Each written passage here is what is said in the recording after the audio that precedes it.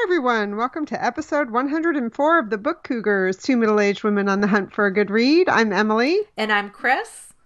We are so excited to be together today. We're still together at a distance. Yes. Hopefully that'll change at some point soon. We want to start off right away with an announcement about our 14th read-along. Yes. So we've done two others this year already. And in translation, we're focusing on books in translation this year. So our first one was in Poland with Drive Your Plow Over the Bones of the Dead by Tokarczuk. And the most recent one was Go Went Gone by Jenny Erpenbeck, set in Germany.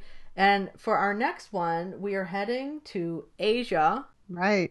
Japan specifically. Japan specifically. We'll be reading The Convenience Store Woman. This is a Japanese novella, so it's a little short book written by Sayaka Murata, translated by Ginny Tapley Takamori. And we're really excited about this. This book's got a lot of press when it came out. It was very popular in Japan as well. And it's about Kiko, a woman who works at a convenience store, and she feels like she really only fits in to life when she's at work. I'm very curious to read about it. Yeah, I am too. And the author actually works at a convenience store. So, that's another thing that drew me to it too, is her lived experience as a worker in a convenience store. And I can't wait to read it. And I mean, of course, you know me, I'm hoping there's some interesting food things in it as well. Lots of interesting food at convenience stores. Yes. So we'll be talking about it on episode 108, which will drop on August 4th. So get your questions and comments to us on July 31st, or on or before, I should say. That'll be the day we'll be recording that episode. So you can leave comments on Goodreads or any of our social media platforms, or email us directly at bookcougars@gmail.com. So we will be having another Zoom conversation about that in late July. We haven't set the date yet, but we will as time gets closer. And if you want to kind of hear about these things sometimes, usually a little bit sooner than when the podcast airs, please do subscribe to our newsletter. You can do that through our website, bookcougars.com. We only send out one newsletter a month, or maybe on occasion if there's some special announcement.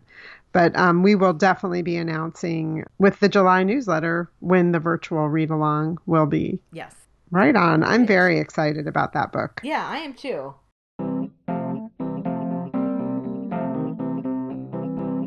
So, Emily, what are you currently reading? I am reading a book that one of our listeners recommended to me. I am so sorry, listener, because I can't find which platform was used to alert me to this book, but I'm so glad you did it. It's called Eat Joy, Stories in Comfort Food from 31 Celebrated Writers, edited by Natalie Eve Garrett. It is so good. And it's really, I kind of made this goal for myself at the beginning of the year to start reading more stories from my multiple short story collections that I have around the house. And I'm failing miserably at that. But for some reason, this one is working for me, and probably because it's about food. Yeah. It has tons of heavy hitter authors involved with it. I'm about 4 or 5 stories in. The story I read last night was called Homesick at the Outer Edge of the World by the author Anthony Doerr. And he's the author of All the Light We Cannot See, which won a Pulitzer Prize. So the man knows how to write. And this was about, the way I should say that they write a little short story and then there's a recipe for the food that they're talking about, or the specific, item of their childhood that their parent made or something. But in this particular story, it's about boxed brownie mix, which I thought was hilarious on so many levels. But really it's about, he talks about when he was 15 and his parents helped him sneak into a camp that the minimum age was 16.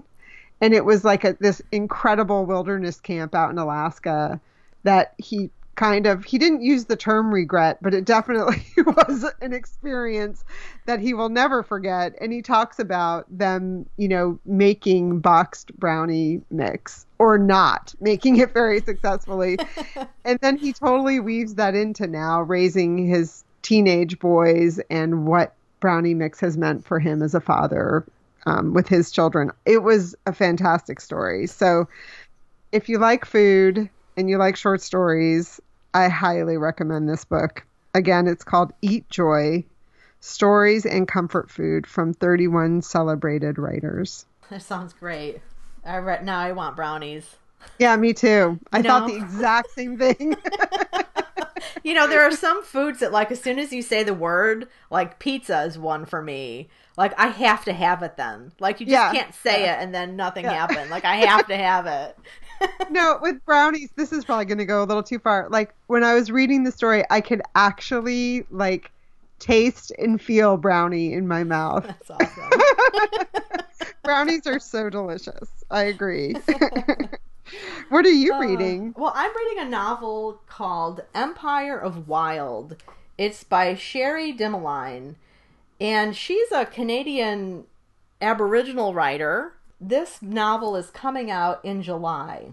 It's fantastic. It is about this woman whose husband goes missing. She's of the Métis people, one of the First Nations.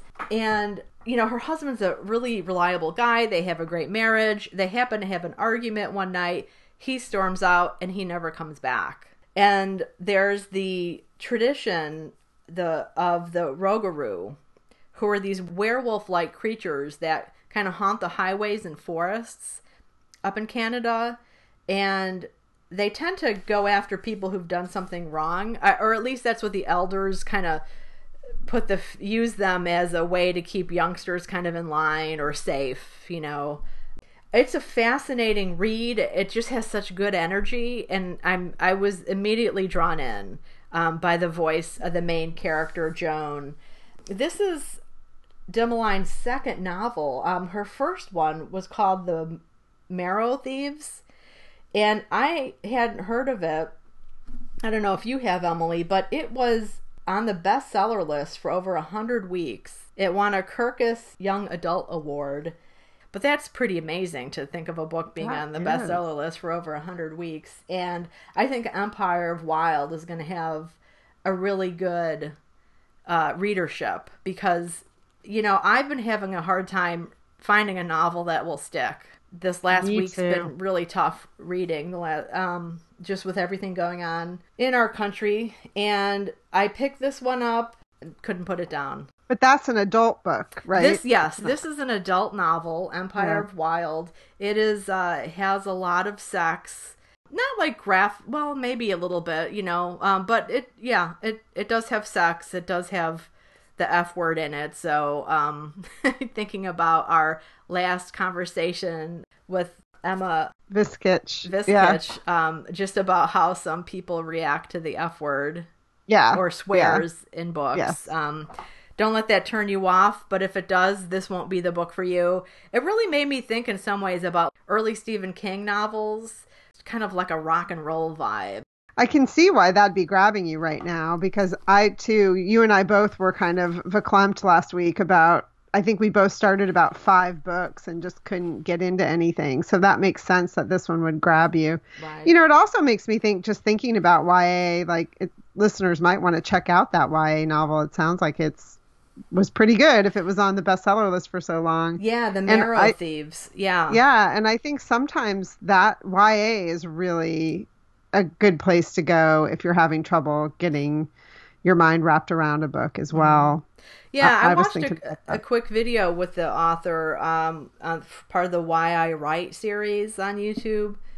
And she talks about the difference between writing YA and adult. And, for YA, she said, you write from where young people are. So it's very emotional, it's either the best day or the worst day. And so the emotions are very, very top there. And with adults, she said, one of the things is she can write about sex. Right. And sex is she wants to write about strong women, empowering women, and sex is an important part of being an adult woman. Amen, sister. Yeah. Yeah, so this is really, it's a really great book. I don't want to say too much about it, but the Rougarou are real. Ooh. Yeah. So again, that was Empire of Wild by Sherry Dimeline. This is going to be her U.S. debut. It's coming out in July. I'm not reading anything else, are you? You know what? I'm listening to an audiobook. It is called Building Your Ideal Private Practice by Lynn Grodsky. It's narrated by Randy Kay. And I chose this book because Laura, my wife, she's a life coach. And one of the books we've read in the past that's been really helpful was another one by Lynn Grodsky called 12 Months to Your Ideal Private Practice, a workbook. And this is for therapists, for life coaches, massage therapists, anybody who has a healing-based practice. So when I was a massage therapist, it was kind of helpful as well. So this is her actual book that the workbook was kind of based on. It's really great to have a refresh and to be in the car driving again and listening to audiobooks because I have gone on some errands and stuff. And I'm listening to it via Libro FM. Right on. We have some exciting news about Libro FM. We do.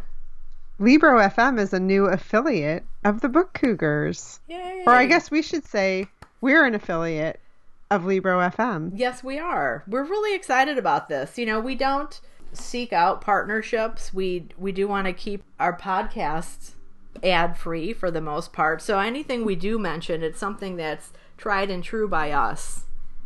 Right. And something that we feel like is really going to benefit you, the listener. Not that, bras and underwear don't benefit you also, but we would just rather stick with things that are book-centric. Yeah. So for those of you who don't know what Libro FM is, it's an audiobook platform. And one of the things that's really different about Libro FM is that when you sign up to use them, you choose your favorite local bookstore or a bookstore that's just close to your heart. We know some of you don't have a local bookstore per se. And once you choose, every time you purchase a book, you're purchasing it through that bookstore via Libro FM. So the bookstore is benefiting. Yeah, it's a great way to support a local independent bookstore. And you can also choose the option to support all bookstores.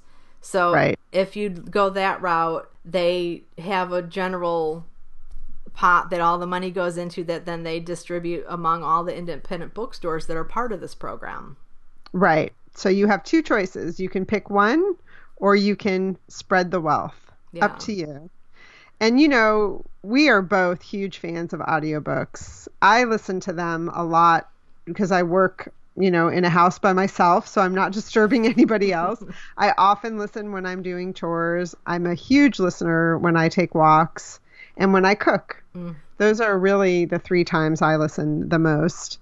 And I, too, have recently listened to a book using Libro FM, and I love the platform. I think the app is really easy to use and very friendly. The other thing I love about Libro FM is because of their affiliation with local bookstores, they have bookseller recommendations. So when you're browsing, it's a lot like, when you're browsing in a bookstore and there are shelf talkers, they have recommended books, which I think is really cool as well. It totally is. And they do have a database of over 150,000 audiobooks to choose from.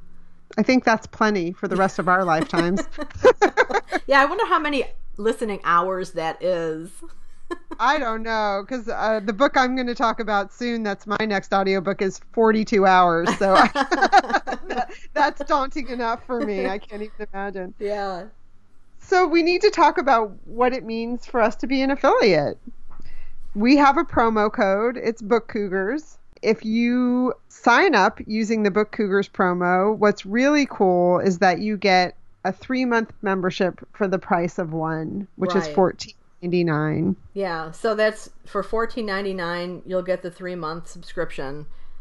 Right, and then it's $14.99 per month thereafter. And you find it at... Go to Libro.fm and enter Book Cougars, one word, Book Cougars. And we'll put a link and information in the show notes about this as well. So if you're interested in supporting independent bookstores as you listen to audiobooks, it's a great way to do that. Yeah, we're really excited about it. So one last time, it's libro.fm, and enter Book Cougars. Yeah. Easy peasy.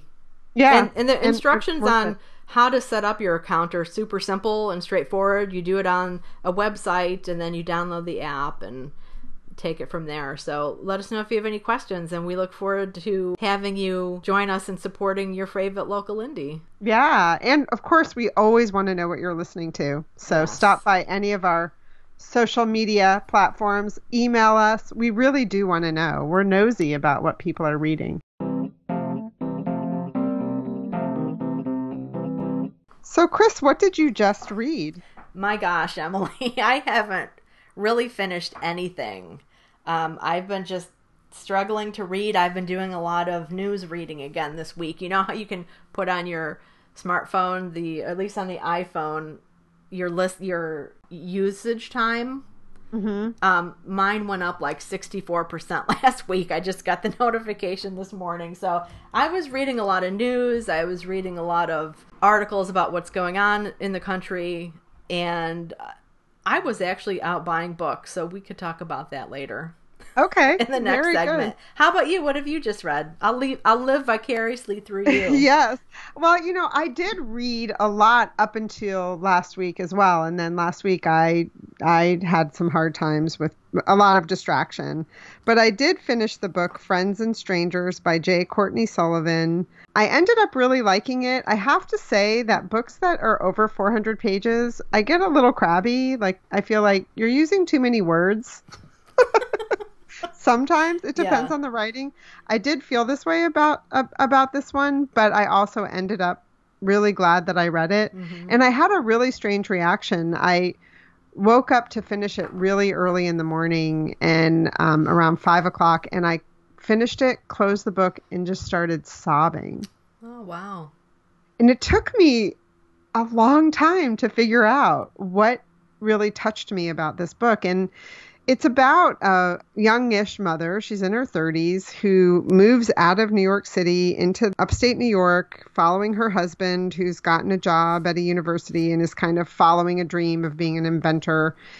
She's a writer. She's got a contract to write another book. They've just had a baby. He's about 9 months old, and they hire a young woman from a local college to start babysitting a few times a week so that she can go off, Elizabeth is the mother's name, can go off and start writing her book. And what happens is these two women, Elizabeth, who's the mother, and Sam, who is babysitter, start to develop a really close relationship. And it's somewhat appropriate and somewhat inappropriate. Elizabeth starts to get a little too involved in Sam's life. They're of a very different age. Elizabeth is sharing some of her, wisdom about relationships. And really what the book ends up being about is friendship, I think, and how people come in and out of your life at certain times in your life become very important. And then you part. And sometimes you part ways because there was something that went wrong. But sometimes it's really just about, there's a time and a place for certain friendships. And I think this book was a little bit of both. I mean, they parted because some things happened, but also, the relationship was over. It was time for it to be over. And it really made me think about when I was a young mother. It's a very lonely time. And I was living also in a place where I didn't know anybody. I was married. My husband had a job that took him out of the house every day. And here I was with this baby all alone. And I met somebody who was living in our apartment complex only because she and her husband were building a very large home in a different neighborhood. So we were a very different class, socioeconomic class. But we struck up a friendship because she had a child the exact same age as mine. And we became inseparable. And it completely changed the quality of my life. And so I think the book really just took me back to that time. So I ended up really enjoying it. I still feel like it was a little bit long, mm-hmm. But that's just me being crabby because I have so many books I want to read, I suppose. I highly recommend J. Courtney Sullivan. I have read most of her books. I think she has 5 out. There's one I haven't read, but give it a try. Friends and Strangers, J. Courtney Sullivan. Let me know if you read it, if you cry. That's great. It's really good to have a nice cry. It is. Yeah. Yeah. I've been doing it frequently lately. William Morrow sent me a book called Motherland. Thank you. This book is by Leah Franqui, I think is how you pronounce her name. It comes out in July, just around the corner. For some reason, I don't know if it was the cover of this book or just something I read. I thought it had a lot to do with food. It doesn't, just so you know. What it is about is the story of this woman, Rachel Meyer. I seem to have a theme where women are leaving New York City. So she, too, is a 30-something living in New York City. She's working for a company, and maybe this is where the food thing came to my mind. She's working for one of those companies like Sunbasket and those food delivery companies where you order them and it comes, kind of almost all prepared. Things are chopped up and there's a recipe and then you just have to put it together following their instructions. Mm-hmm. So she's working in New York City. She meets a man who's just graduated from college, and he is from India. And he has come stateside just to go to school. They marry, and he gets a job that moves them to Mumbai. So she quits her job and immediately is engrossed in incredible culture shock. And part of the culture shock there is that there's an expectation that you'll have help in your home. You'll have someone who comes in and cleans and cooks for you every day. And she's really resistant to that because she's been working and now she's not working. So she feels like, I don't need help. I don't have anything else to do. Why would I do that? And then a knock on the door comes one day, and in shows up her mother-in-law, Swati, who lives in Kolkata, which I think is, some distance from Mumbai. And she's left her husband. Oh. And here she shows up. And then Rachel's husband, so the son, has to go away for about a month on business back to his hometown where his mother has come from. So there's like a flip where he goes and moves in with his dad, and the mother-in-law comes and moves in with Rachel. And Swati, the mother-in-law, is very traditional. And she why don't you have a cook? Why don't you have someone cleaning your house? So there's a lot of combativeness there between the two of them. And slowly they start to understand each other. And what's really interesting is that Rachel has been this very independent American woman. Swati's been in this very traditional Indian marriage that she's now wanting to leave. So they learn a lot about each other. Oh, sounds good. Yeah, I liked it. I, too, had the same complaint, like way too many words, which seems to be a common theme with me, so maybe I'm the problem here.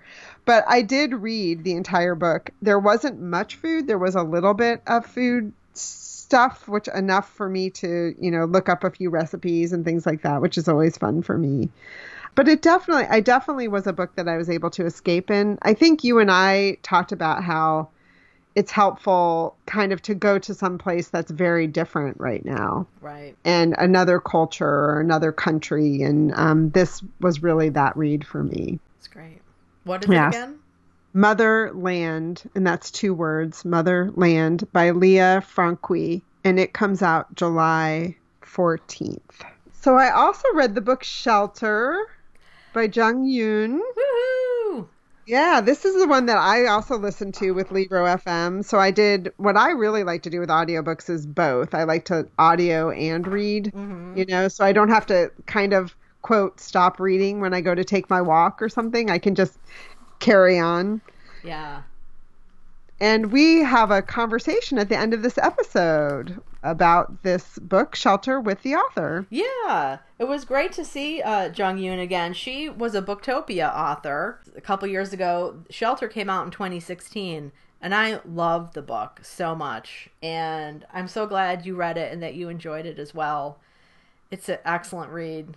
It's such a good read, very fast-paced, a total page-turner for me. It is considered, and this is something we talk about with Jung, so we won't get carried away, but it is considered to be a thriller. I term that a butt clencher myself. It was definitely a butt clencher. We do have a discussion. Chris and I also do discuss it on our YouTube channel, so you can check that out if you want to hear us talk a little bit more about it. But it is the story of Kyung, who's the 30-ish, we decided, year old son of Korean immigrants. His father has done really well for himself. He's a professor and an inventor of sorts. He has a lot of patents. Wealthy, multiple homes. Right. Yeah. And Kyung is struggling. He and his wife, they've overspent. They're super in debt. Their relationship is starting to fray. They have a young son. And what I really enjoyed about the novel is that it's such an exploration of the consequences of trauma on a person. You know, and that's one thing about like PTSD. It's often not something that happens immediately. It could be something that happens or shows 20, 30 years later. And I think that is something that happens to a lot of adults. It's certainly something that happens to a lot of war veterans and, you know, people who've had extreme trauma in their life. Carl Marlantes, the author of Matterhorn, talks about that. He's a Vietnam veteran and didn't really have a lot of challenges until like 20, 30 years later, driving down the road, he had this major flashback. So Kyung, though, you know, that's part of his issue is the trauma from his childhood. And one of the lines I love from the book, it comes later in the novel, and it's Kyung's father-in-law, Connie, who is a white man of Irish heritage, who's also had issues with his dad, says to him, "It's hard to be happy when you don't know what it's supposed to look like." And I love that line because I think it's so true. And I think sometimes people tend to grasp at things that aren't, you know, they look at TV and they think that's happiness, you know, some version of happiness that doesn't show you really how to get there or how to be there. Right. Yeah, for sure. That's a really good point. And then the story is complicated by the fact that he also is the father of a young child. And so when you're trying to also be a father and you have this complex relationship with your own father. So I thought she did such a fantastic job with this story on so many levels. I was late to the party. Chris read it. It was a favorite book of hers in 2016. I'm so glad that I read it, and I highly recommend that you go out and get yourself a copy. Yeah, it's ASAP. Absolutely. It's such a good read. You definitely won't regret it. And I did listen to the audio, as I said, and that was narrated by Raymond Lee. And I thought he did a great job. Like Connie, who you referred to, Jillian's dad, who's Kyung's father-in-law, has, you know, you picture him with this Boston accent, and he does a good job with that. He doesn't get carried away, but, you know, he does a really good job. So, and Connie's a cop, isn't he? He is. He is, yeah. Right. Okay. Yeah, I thought, Yeah. Jillian's family is all cops. You know, she was raised with with that. So, which is an added development in the story because cops are involved. We'll just drop that little hint. So again, that's Shelter by Jung Yoon. And I read one more book. All right. Wow. Called, yeah, I know. And this book was a tough read. You know, there's a lot going on in our country right now. And I often try to understand things through reading. You know, that's always been a place that I've turned when I'm feeling stress or just feel like I want to participate in a conversation, but don't necessarily know how. And I had the pleasure of being in a webinar last week with Dr. Maisa Akbar. I had never met her. But she's local to New Haven, and she wrote a book called Urban Trauma, A Legacy of Racism. She kind of is known for coining the term urban trauma, and what she calls it is it's a set of conditions that sustain modern day oppression. And one of the things she does really well in the book, she's a therapist by trade now, but she was raised in New York City and has suffered her own urban trauma. So she weaves her own story along with examples of other clients, which I think for me is really helpful. Like, I don't mind, particularly in nonfiction, like reading somewhat, you know, deep or thought-provoking ideas, but then if you give me practical application for those ideas, I always do better, you know? And she does that. And she also really looks at history, the history of slavery, the history of laws that were enacted, and how urban trauma impacts really the reaction that people have today to what's happening.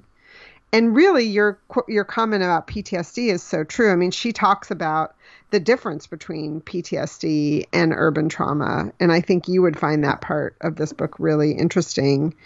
She also talks about how the history of with slavery, part of what happened was they kept Black people enslaved not only physically, but mentally, because they weren't allowed access to education. And really, once slavery was abolished and with Jim Crow laws, education was used in the same way. You know, I mean, with segregated schools and things like that, and schools being funded by the tax base in which the schools are located, it's really been a way to hold children particularly back who live in very urban settings. So she touches on a lot of stuff here. I don't want to get too carried away. This book, really, we could talk about it for an entire episode. She does touch on epigenetics, which is something that I am very fascinated with right now, and I've talked about several times on the podcast.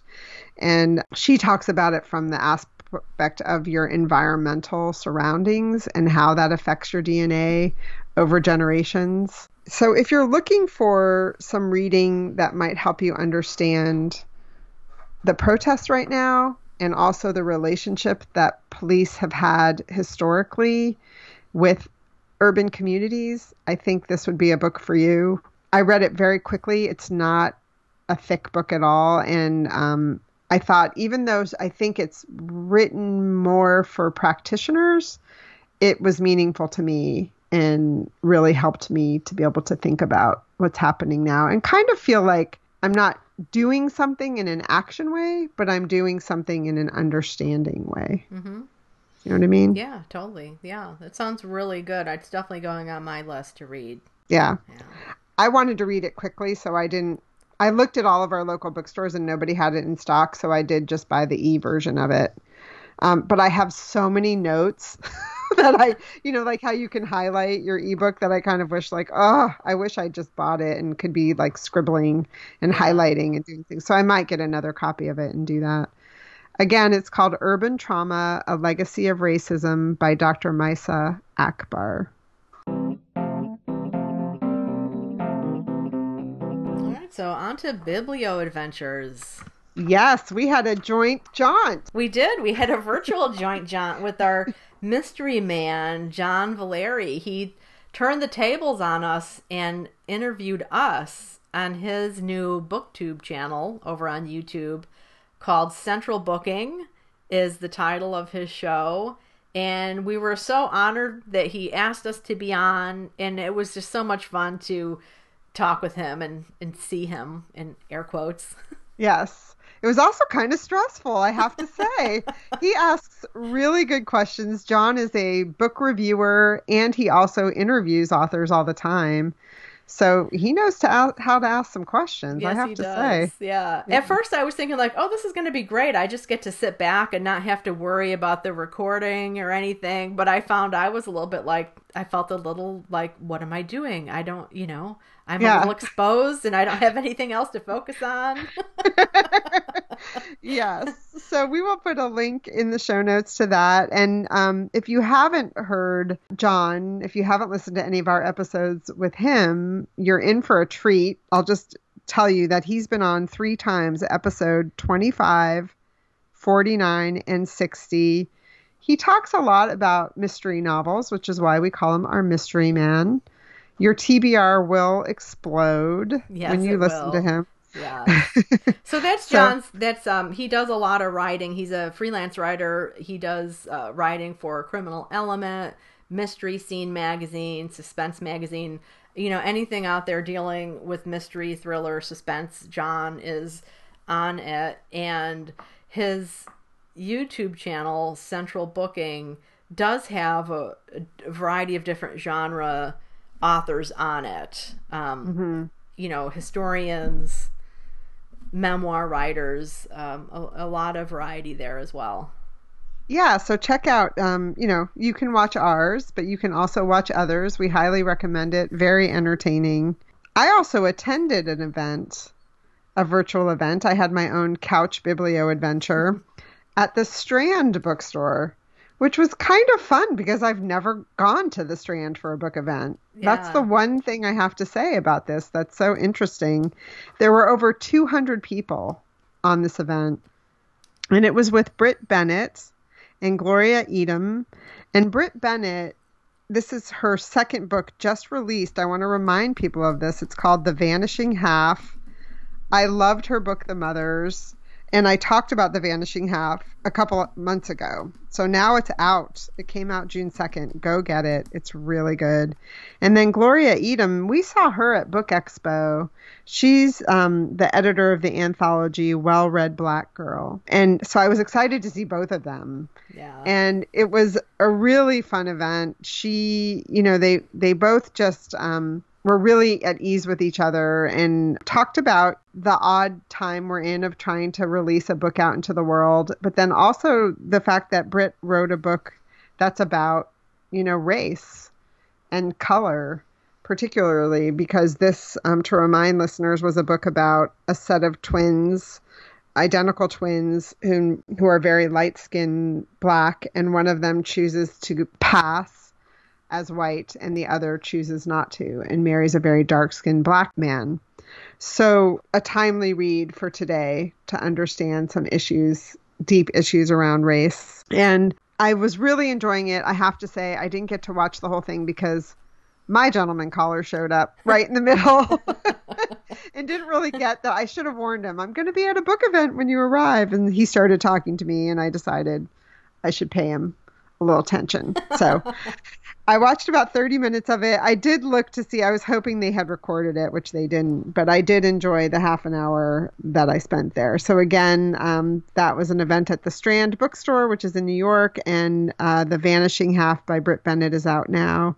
And the anthology Well-Read Black Girl by Gloria Edim is also out. Great. I had a biblio adventure of my own. I did the Willa Cather Spring Conference, which was supposed to be in person, as it is, or it had been for the last 64 years, but they did it through an app called Whova, which was really great. It worked really well. You could attend the sessions, ask questions. They had a lot of the content was pre-recorded, but then the Q&A was live. Oh, interesting. Which was really cool. And then some of the content was live and it's been recorded. And so if you've signed up for the conference, you have access to it, all that content for a year, which is kind of cool. That's really nice. So you didn't have to just cram it in Yes. at that one, weekend. Exactly. Yeah. And there were some sessions I couldn't attend because of work things I needed to take care of, but I look forward to going back and being able to watch them. And then you have access to the presenter's contact information, so you can always reach out to them at a later date too. So it's a great resource. I just wanted to point out two books, or two authors who were part of this conference. Erica Ryan, who's a historian, her book is When the World Broke in Two, The Roaring Twenties and the Dawn of America's Culture Wars, which sounds like a great read. So she really helped. The focus was on Cather's collection of short stories, Youth and the Bright Medusa, which came out in 1920. So Erica Ryan really helped set the context for what was going on in the world at that time. And the 20s were such a fascinating time period and so full of contradictions and, so much. I mean, talk about, racism and the rise again of the Klan around the country, and really fascinating book. I look forward to reading that. It came out in 2018. The other author helping to provide a lot of context and was a keynote speaker was Alex Ross, who's the music critic for the New Yorker magazine, and a lot of people might remember or know his name from his earlier book called The Rest is Noise, Listening to the 20th Century, which was like a historical look at music in the 20th century. And that was shortlisted for the Pulitzer, I believe. Wow. His forthcoming book is it's called Wagnerism, Art and Politics in the Shadow of Music. So that is all about Richard Wagner, the composer, and how popular his music was. It was both popular and avant-garde, and just how it's been used over the time period. A lot of people know it was used in awful ways by the Nazis, and he thinks it's still very much something that should be listened to today for other reasons, and to, I guess, try and get out from underneath that shadow. But Cather has a couple stories, and she was very into music, but she does have a couple that mention his music in particular. So, oh, interesting. Yeah, so that book is coming out in September. If you're interested in literature and music, what he does in the book is he looks at the influence that his music had on culture, from philosophy to literature, things like The Lord of the Rings. And so it sounds fascinating. That might be something I would listen to as an audiobook. Yeah. God, he must have done so much research to write a book like that. I can't even imagine. Yeah, I mean, in his conversations, he had a couple throughout over the days of the conference, and so knowledgeable about music and opera. And I just learned so much about like how extremely popular opera was back when music first started to be recorded, because those were the early records were the opera stars. He's like, we and today just can't comprehend how big these opera stars were. Yeah. And so, wow. Yeah. Huh. It was a really cool conference. I'm glad I quote attended. I love the idea too of things being recorded, because like we go to Book Expo, or even when you just go to an author event, and there's sometimes when I want to say like, could you rewind and say that again? And it's like it's over, or you get distracted, you sneeze and you miss something. And so I love the idea now of things, being held for you to listen to again, or just, exactly. Listen when you have the more of a, you feel like you can be more attentive, Right. Yeah, exactly. So that was cool. And then I also actually spent time inside of 2 bookstores, which was so exciting. That's awesome. I had books on hold at Breakwater Books, which is our local independent here in Guilford, Connecticut. I picked up 2 books there. The first is How to Be Anti-Racist by Ibram X. Kendi. That's one that I've seen recommended a lot. And then the other book I picked up is All Boys Aren't Blue by George M. Johnson. And it's called A Memoir Manifesto. And this is one I picked up specifically for Gay Pride Month, which we are currently in June. And on the back, it just has this big statement. I'm holding it up for Emily. It just says, "Be bold and brave and queer." So, and it did get a starred review from Kirkus Reviews. A critical, captivating, merciful mirror for growing up Black and queer today. Wow. So I look forward to that. And then I had put in a big order at Bank Square Books. I bought a bunch of writing books, and some were replacement copies, some were new to me books, and I had thought that I would be picking them up curbside, but then the order came in and I got to go inside. Oh, which was so much nice. fun. So to tell you, like, listeners, how it was at this store. It is a pretty big store, and they get a lot of traffic because, Mystic, Connecticut, where the store is located, is a travel destination. A lot of tourists are there. And obviously this year is a bit different. But when you first walk in, they have the entryway roped off. I should back up and say there are 2 entrances, but they only have one open as an entrance. And so you walk in and there's a rope, and there's an employee there at the desk. And they ask you to sanitize your hands. They have hand sanitizer there. Here in Connecticut, you have to be wearing a mask to enter a store anyway, so you do have to have your mask on. And then they give you a little, what they call a hall pass, which is this rectangle piece of plastic, colorful plastic, that you carry with you. But it's for them to know how many people are in the store. So based on the size of their store, they're letting in 10 at a time. So you can go and do your shopping, and you eventually get over to the other side of the store and you pay at that register, and then you go out that exit. And leave your hall pass behind. And leave leave it with the clerk as you check out, or as you leave, if you don't purchase anything. So it was really great to be inside of a store and browse a little bit. I did pick up some stationery and a notebook, so it was really wonderful. And I was conscious too of not taking too much time, just so other people could get in. Right. Yeah. I mean, a lot of stores are doing that, like one person in, one person out, one person in, one person out, that kind of thing. So I think that the hall pass is such a cute way for them to monitor the number of people in. People are going to have flashbacks to elementary school, I know, getting the key to go to the bathroom. Yeah, I know. As soon as you said hall pass, I was like, I need to take a break and go potty. I'm so glad. I was living vicariously through you as you were, you posted pictures about your trip there, because I just love going to Mystic in general, and it's such a great town. So that's awesome that you got a little feel. Yeah, and Mystic Pizza is right across the street. So I don't know what I thought a calzone was. I thought it was something that I could just hold in my hand and eat as I drove down the road because I had to get home for an appointment, Thought it was a Hot Pocket. A Hot Pocket, or these fast food place in Nebraska called Runza, which are like little things you can hold that are, it's meat with the baked exterior. Yeah. Yeah. A type of crust, not crust, I can't think of my words right now, but when the woman at the restaurant put this it was a small pizza box. That was what the order came in. And when I picked it up, I was like, oh my God, this thing is like 10 pounds. Yes. I had no idea what a calzone really was, but it was yummy.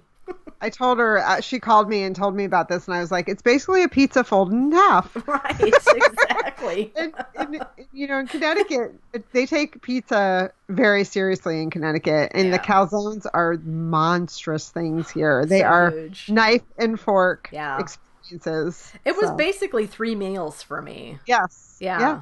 Yeah. Huge. That's what I love about them.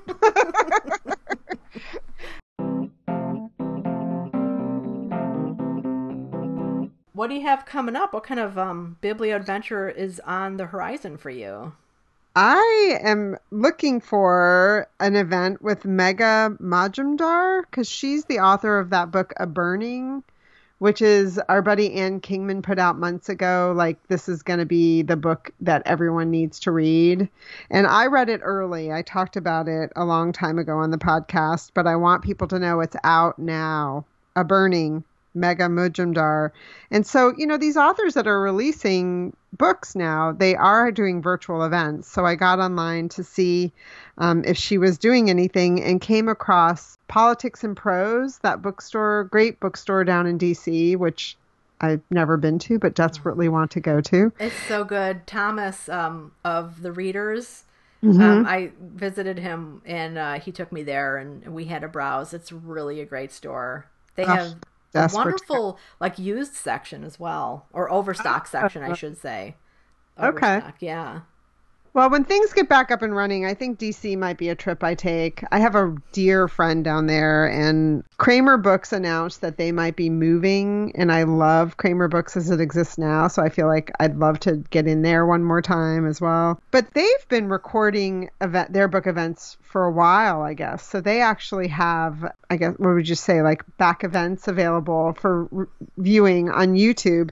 And they actually just had an event with Megha Majumdar and C. Pam Zhang, who has that book, How Much of These Hills is Gold, which a lot of people are talking about. I think it's from the Chinese perspective during the gold rush in America. I'm pretty sure.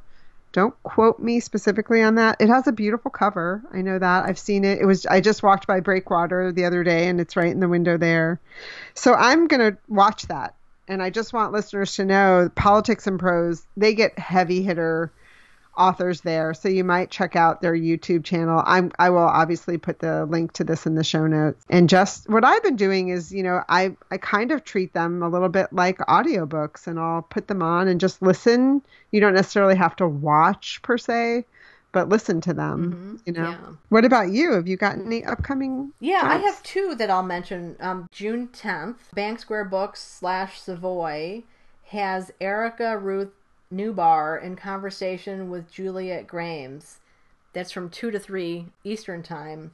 And Erica Ruth Newbar wrote a book that I really enjoyed. It's a cozy mystery that came out just, I think, in March it was, Murder at the Mena House, which is set in Egypt in the 1920s again. Look forward to that conversation. You wrote a review of that book on your blog, didn't you? I did. Yeah, so I'll link to that in the show Okay, notes. great. Thanks, Emily. The other one is a conversation through CAP Radio, and it's hosted by Donna Apadone. It's a conversation with memoirist Irene Butter. Her memoir is called Shores Beyond Shores, and it's her story of having survived the Holocaust and finding hope again. She was born and raised in Berlin, and her family escaped to Amsterdam, thinking that they would be beyond the reach of the Nazis, but unfortunately they were not. And I was reading her story on her website and was fascinated to learn that she saw Anne Frank in the concentration camp in Bergen-Belsen. Irene's best friend in the camp was friends with Anne Frank, outside of the camp back in Amsterdam. And then she was transferred out, and it didn't really know what happened to Anne, obviously, until much later. So that was kind of fascinating to me because, I've read Anne Frank's diary. It's one of those things, like a historical person, that you don't really think of other people who are still living today having known her. Right. Do you know? Yeah. Yeah. So. Yeah, but she was so young. So, it makes sense. But yeah, you definitely don't think about it. That's the thing about history that's so amazing to me is that sometimes we think of that, like even the term history, it's like it happened a long time ago. But even the civil rights movement, that was a moment ago. Right.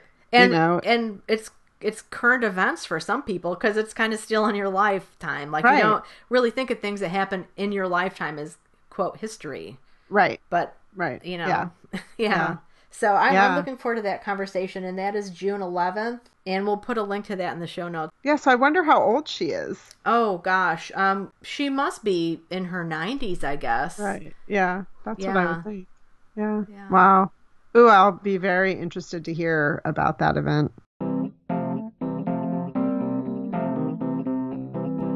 Upcoming reads? Anything burning a hole on your book stand? Yes, actually, it's weighing it down. It's very big and heavy. So my upcoming read is, as I said, it's big and heavy. It's the book that plagues me, like sits on my shelf and talks out loud to me every time I look at it. It's called Shantaram by Gregory David Roberts. It's 933 pages. The audio is 43 hours. And I'm determined. I have outed myself in public on social media that I'm going to read this book this summer as part of our buddy Sue's 2020 Big Summer Book Challenge. Yes. I'm so excited that you're reading this. I know that you've talked about it, and, we've had conversations about it as it sits there on your shelf saying, read me, Emily. Yes. Read me. Well, and the funniest thing is the first summer I moved here, which I'm coming up on my 5th anniversary. Wow. Next week, June 15th. I've lived here 5 years. And I started this book that summer. I got this book in the Yankee Swap at Booktopia in April of 2015. And it seemed like the perfect thing. Like, I'm going to read this chunkster my first summer here. I wasn't working as hard as I usually do. I had plenty of time. I got to page 372. Wow. And then for some reason stopped. And I don't remember it not liking it. I just think something happened, or I got, I sucked into another book or something. Maybe I just got carpal tunnel because the book was really heavy. So I'm going to start from page 1 again. And I'm really excited. Sue blogs at Book by Book. We'll put a link to that in the show notes. She has a Goodreads group where you can, chime in about the book that you're going to read if you want to be part of the challenge. This is mine. And the funny thing is I really wanted it to be like a vacation read. I wanted to feel like, oh, I'm taking a week's vacation. I'm going to dig into this book, but I don't see a vacation in my future. So I think I'm just going to have to make it that for myself, carve out the time and just, maybe say 2 hours a day, I'm going to read this. Like I said, I have the audio also, so I'm going to try to do it both ways. And several people have chimed in on social media saying they will join me. So I'm going to hold them to that. Yeah. It's so good to have a support group. Yes, exactly. Such a big one. Yeah. Or as I'm referring to them, accountability partners. Absolutely. Yes. What about you? I think the next one I'm probably going to start is one of the writing books I got through Bank Square Books, and that is How to Write Nonfiction, Turn Your Knowledge into Words by Joanna Penn. Right. And I really like Joanna. She has a podcast I've been listening to for years called The Creative Pen. And I've read a lot of her articles on her blog as well. And, like I said, enjoy her podcast content. So I was happy to get a copy of her book. Yeah, perfect. Yeah, so here we are, another episode coming to an end. Yes, and up next we have our great interview with Jung Yoon. Don't miss it. Run out and get yourself a copy of Shelter. I got it from our local library. It's readily available. Highly recommend. All right, everybody. Enjoy. Happy reading. We are so excited to be here today with Jung Yoon, the author of Shelter, which was longlisted for the Center for Fiction's first novel prize and a finalist for the Barnes & Noble Discover Great New Writers Award. Jung's work has appeared in so many national magazines and journals: the Tin House, the Massachusetts Review, the Indiana Review, the Atlantic, the Washington Post, the Los Angeles Review of Books, and many more. We're so excited to have you with us today, Jung. Thank you so much for making time to be here with us today. Thank you so much for inviting me. I'm really happy to be talking to you. And Chris forgot one important note. It also made Chris Wolak's Best of 2016 reading list. Oh. And that says a lot because she reads a lot of books every year. She does. She really does. Oh, that's great to hear. Thank you so much. Absolutely. What's funny about that is I've been going through all my old blog posts because I had something like almost 90 drafts languishing in my drafts folder. And I never posted my best reads of 2016. So when I looked at that and I opened it, I was like, oh my gosh, the books are here. I should post this now. Because I think what happened is I was overwhelmed by the 2016 election and my blogging took a hit. And I feel like I know your book was getting fantastic reviews and press. I've seen it on lists like, the 100 best thrillers list from Penguin Random House. And I feel in some ways that the election kind of was a Debbie Downer for your book. Is that? Oh. Okay, let me back up. The 2016 election was a Debbie Downer for so many reasons, but I do feel yes, that your book, I feel like it was so fantastic, and I do feel like it got overwhelmed by the news cycle. Oh, that's interesting to hear. It's quite possible that is what happened, although, it was a first book, so I was just sort of overwhelmed and so grateful for any attention that it got at all, just because as a first-time writer, you never know if your book is going to be one of the ones that, people sort of pick up and read, or the ones that get forgotten. And lots of really wonderful books do get forgotten and sort of swept up in current affairs, as we're seeing right now. Unfortunately, there's some great stuff coming out. Whether people are getting it in their hands, it's hard to tell. Yeah.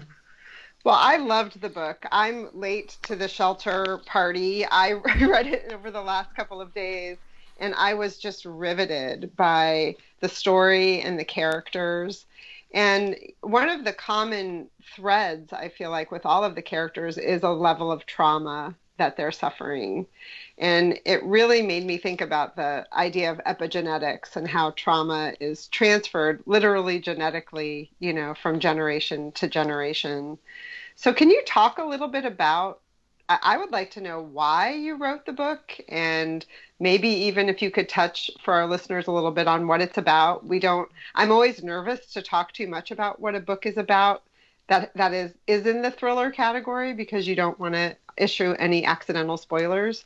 But if you could talk a little bit about it, that would be great. Sure.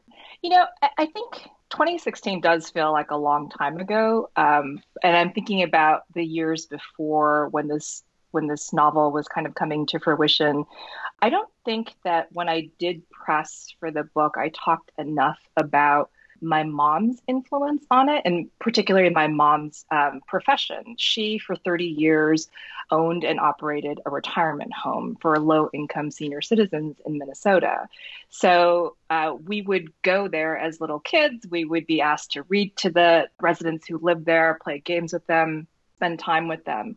And it was a very sort of peculiar experience as a Korean American immigrant coming from a cultural background where elderly parents lived at home with their adult children and their grandchildren until they passed away. A retirement home just wasn't something that I understood culturally until my mom suddenly started working at one and started to run one.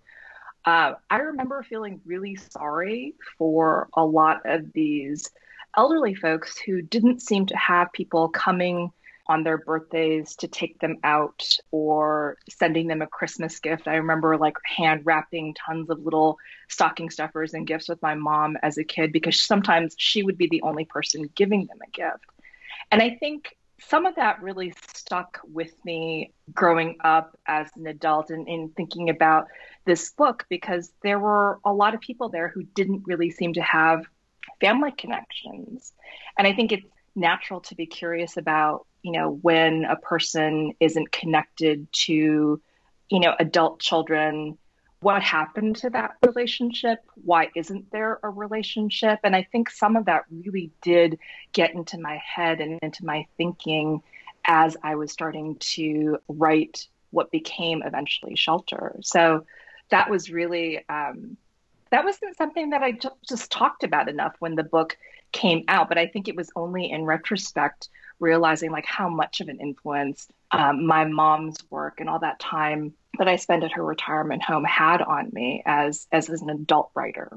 It's great. Thank you for that. I know the main character, in Shelter does not have a great relationship with his parents, and it's one of the few books I've read that really digs into the why. And because I think, at least in my experience, stories about older people who are alone and they're not surrounded by their children, it's always looked upon as if there's something wrong with the kids, they're ungrateful and whatnot. And in this story, you really understand why. And I love that question that is kind of one of the questions of your novel is, when your parents don't take care of you emotionally, what do you owe them? Yeah. And with Kyung's father, like the fact that he's elderly, the fact that he is decades removed from the abuse that he inflicted on his family, the fact that he's actually able to be a decent grandparent to Kyung's son. These are all things that kind of confuse the situation because, even within Kyung's own family, his wife sort of looks at Kyung's dad and thinks like he's being nice, he's being kind. Age has this like interesting mask. It tends to make a person seem harmless because what can they do? They're physically frail. But for Kyung, that trauma that Emily was talking about earlier, that trauma like doesn't leave the body, the skin, the memory. Even though he's looking at an older man who is recently the victim of violence himself and is very frail as a result, emotionally and physically, he still feels that threat and that danger there, even though nobody else around him really kind of sees it, which I think is also a sort of maddening aspect for Kyung, that he's the person who carries this and nobody else really understands what he has been through and what he's going through in the present, being with his father again.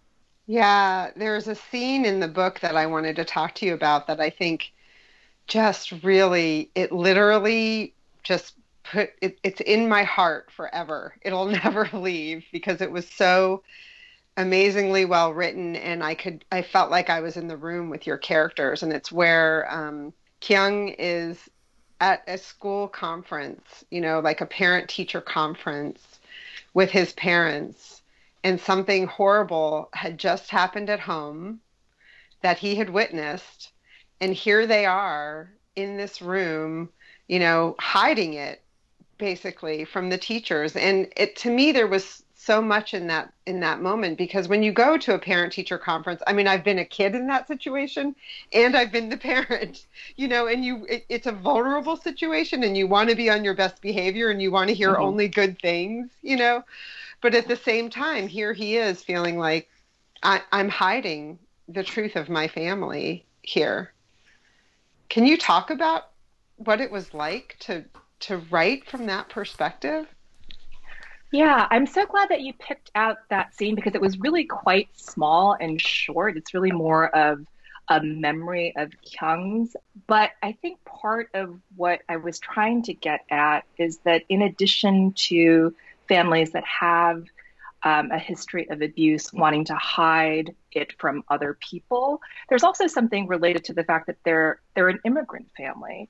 An immigrant family in a community that isn't particularly diverse or welcoming to them.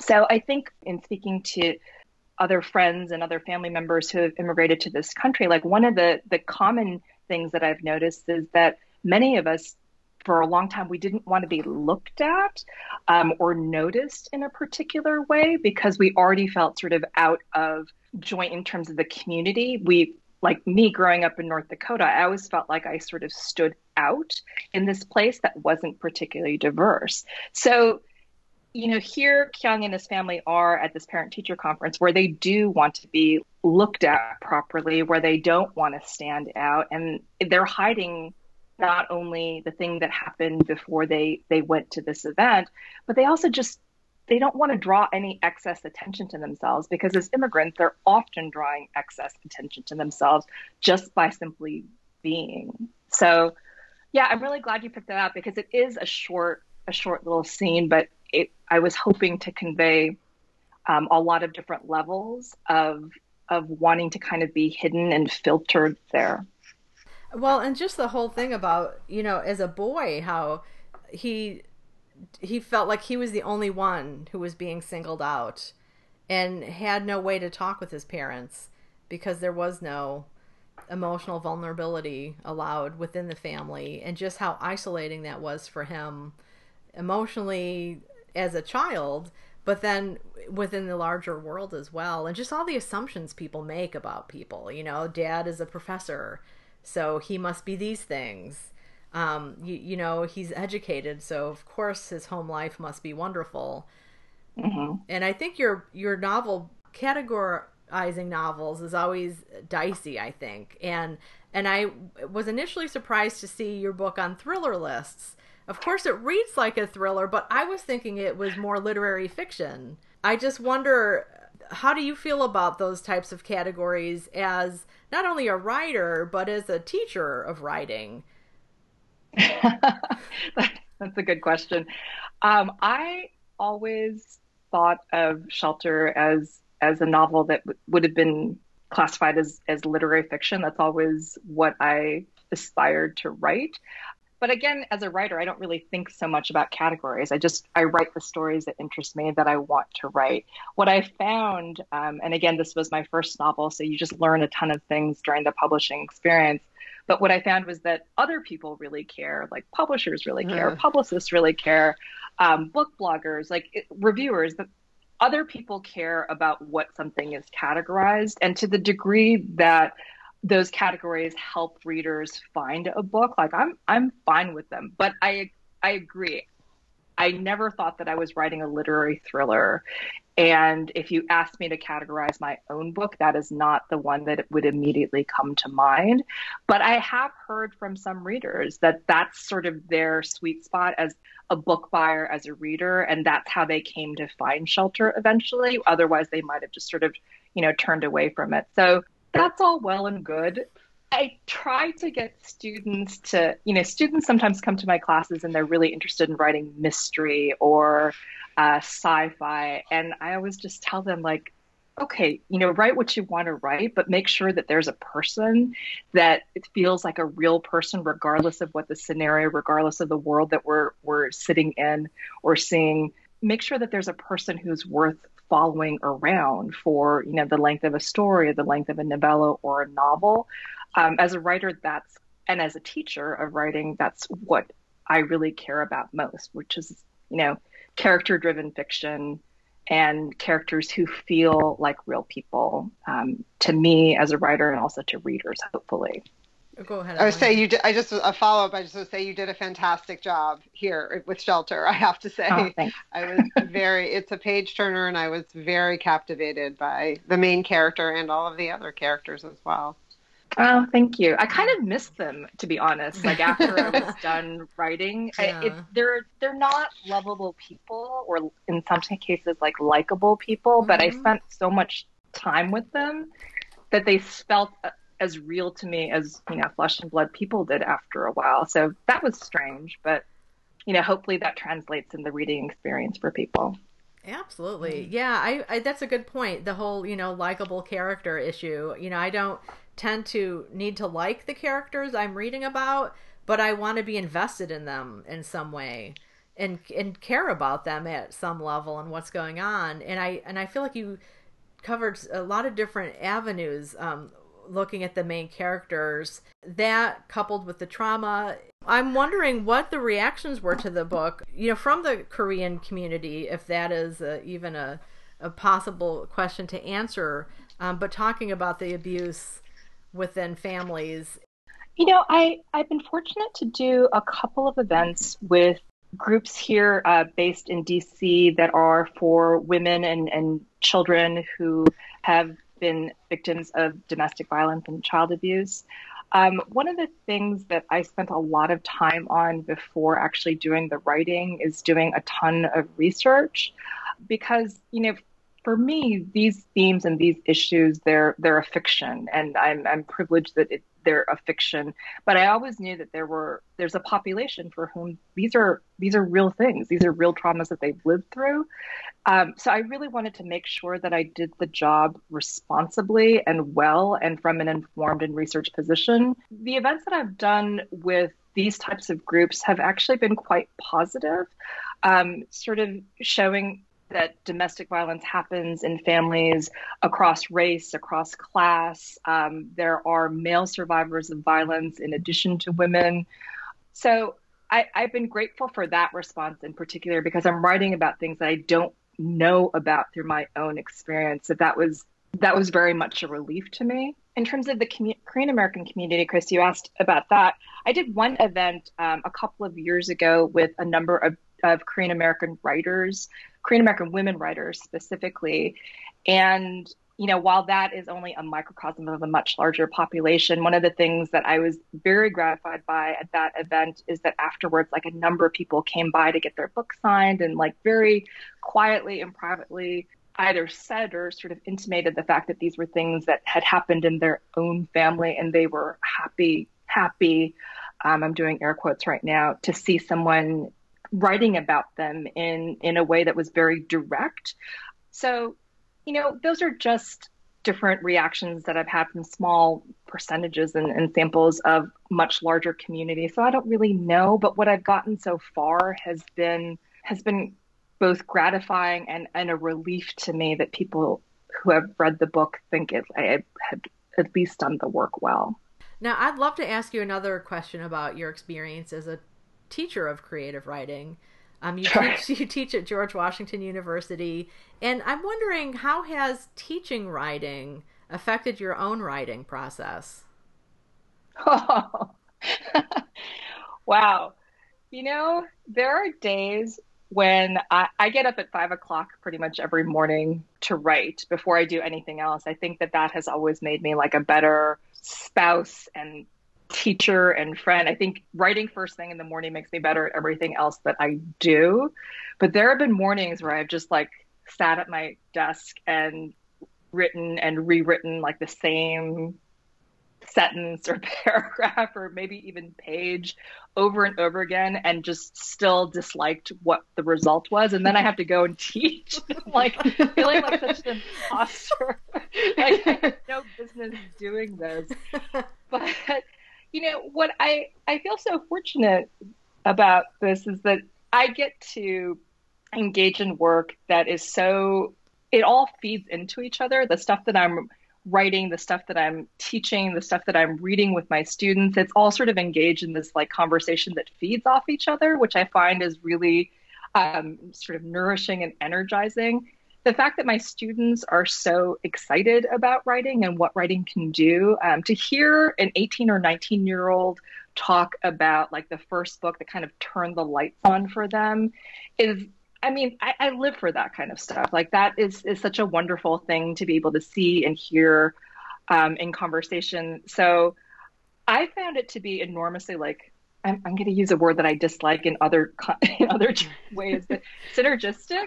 Like I just find that there's a great synergy between teaching, writing, and being a writer myself. There are those days, however, but they're far and few between, thankfully. Yeah. Well, on those days, you just need to bring a copy of Shelter and put it on a little easel on your desk.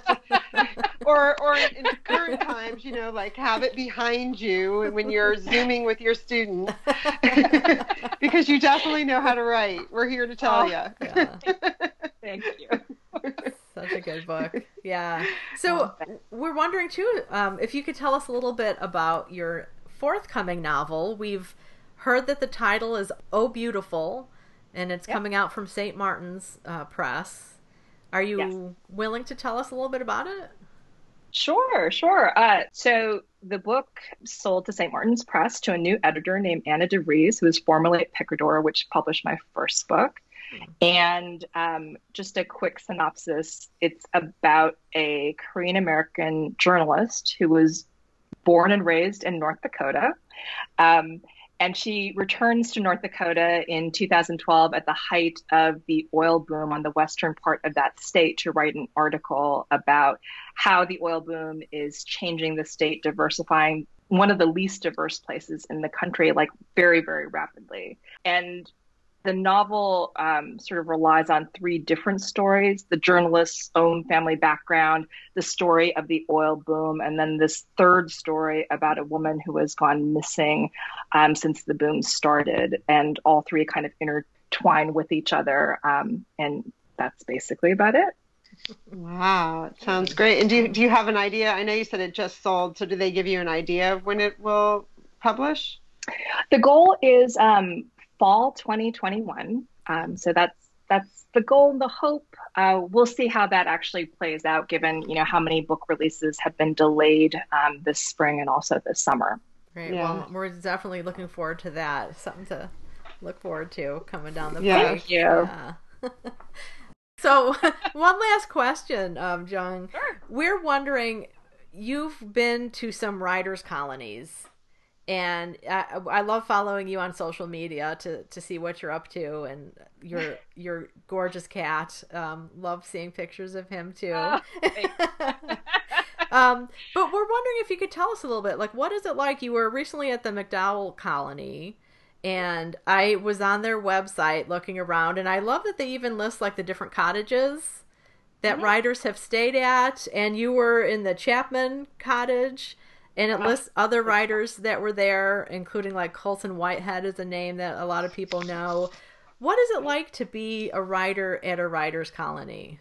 It is the most amazing, privileged experience ever. I wasn't a convert before I'd gone to one, and I didn't quite understand like how people could be productive. I always thought of myself as a writer who needed to be in my study with my books, with my big computer in front of me. Like I was just convinced that I wouldn't be able to get anything done outside of my own writing environment. But having been to a number of these now, including MacDowell, UCross in Wyoming, which was extraordinary, and the Virginia Center for the Creative Arts, I can honestly say like the days at a writing residency just feel longer. They feel like supersized, and you're surrounded by people who are engaged in their own art form. People feed you breakfast and lunch and dinner, and you would be surprised like how having like even just those basic needs taken care of, like suddenly like not thinking about food, like I must spend hours and hours at home thinking about food, but just like not having that as a responsibility that I'm taking care of just frees up like all of this time to create. So, you know, McDowell's slogan is freedom to create. And I feel that so deeply about them and other places that I've been to, that if one is lucky enough to get into these places, like the days just feel long and so intentional in purpose. Like you wake up every day and you know what you're supposed to do. Like I've never been more productive. So I'm obviously a huge convert now. Oh, that's great. I have to ask, so when you were in Chapman, you know, do people leave little notes? You know, was there like a little note from Colson Whitehead, or did he etch CW in the desk or anything like that? No, you know, I didn't see anything quite like that. But the funny thing about Chapman is that it is a cabin that has something called the Oracle, which was a big deal. The Oracle is like an old spooky outhouse, and it's directly behind Chapman Cabin. And people would leave little notes, including like little fortunes that you would like, you know, dip your hand into this little container and then pull out a fortune that had been written by other writers who had stayed in Chapman House at some point in the past. So who knows, like maybe I pulled a fortune that was written by, you know, Alex Chee or Colson Whitehead or someone else who had been there before. But that was kind of like a cool little detail that was unique to Chapman that I really loved. That's great. And I read that it's kind of out in the woods. It's like a 20-minute walk. It is so out. Did you feel kind of creeped out being out there in the woods alone? 100%.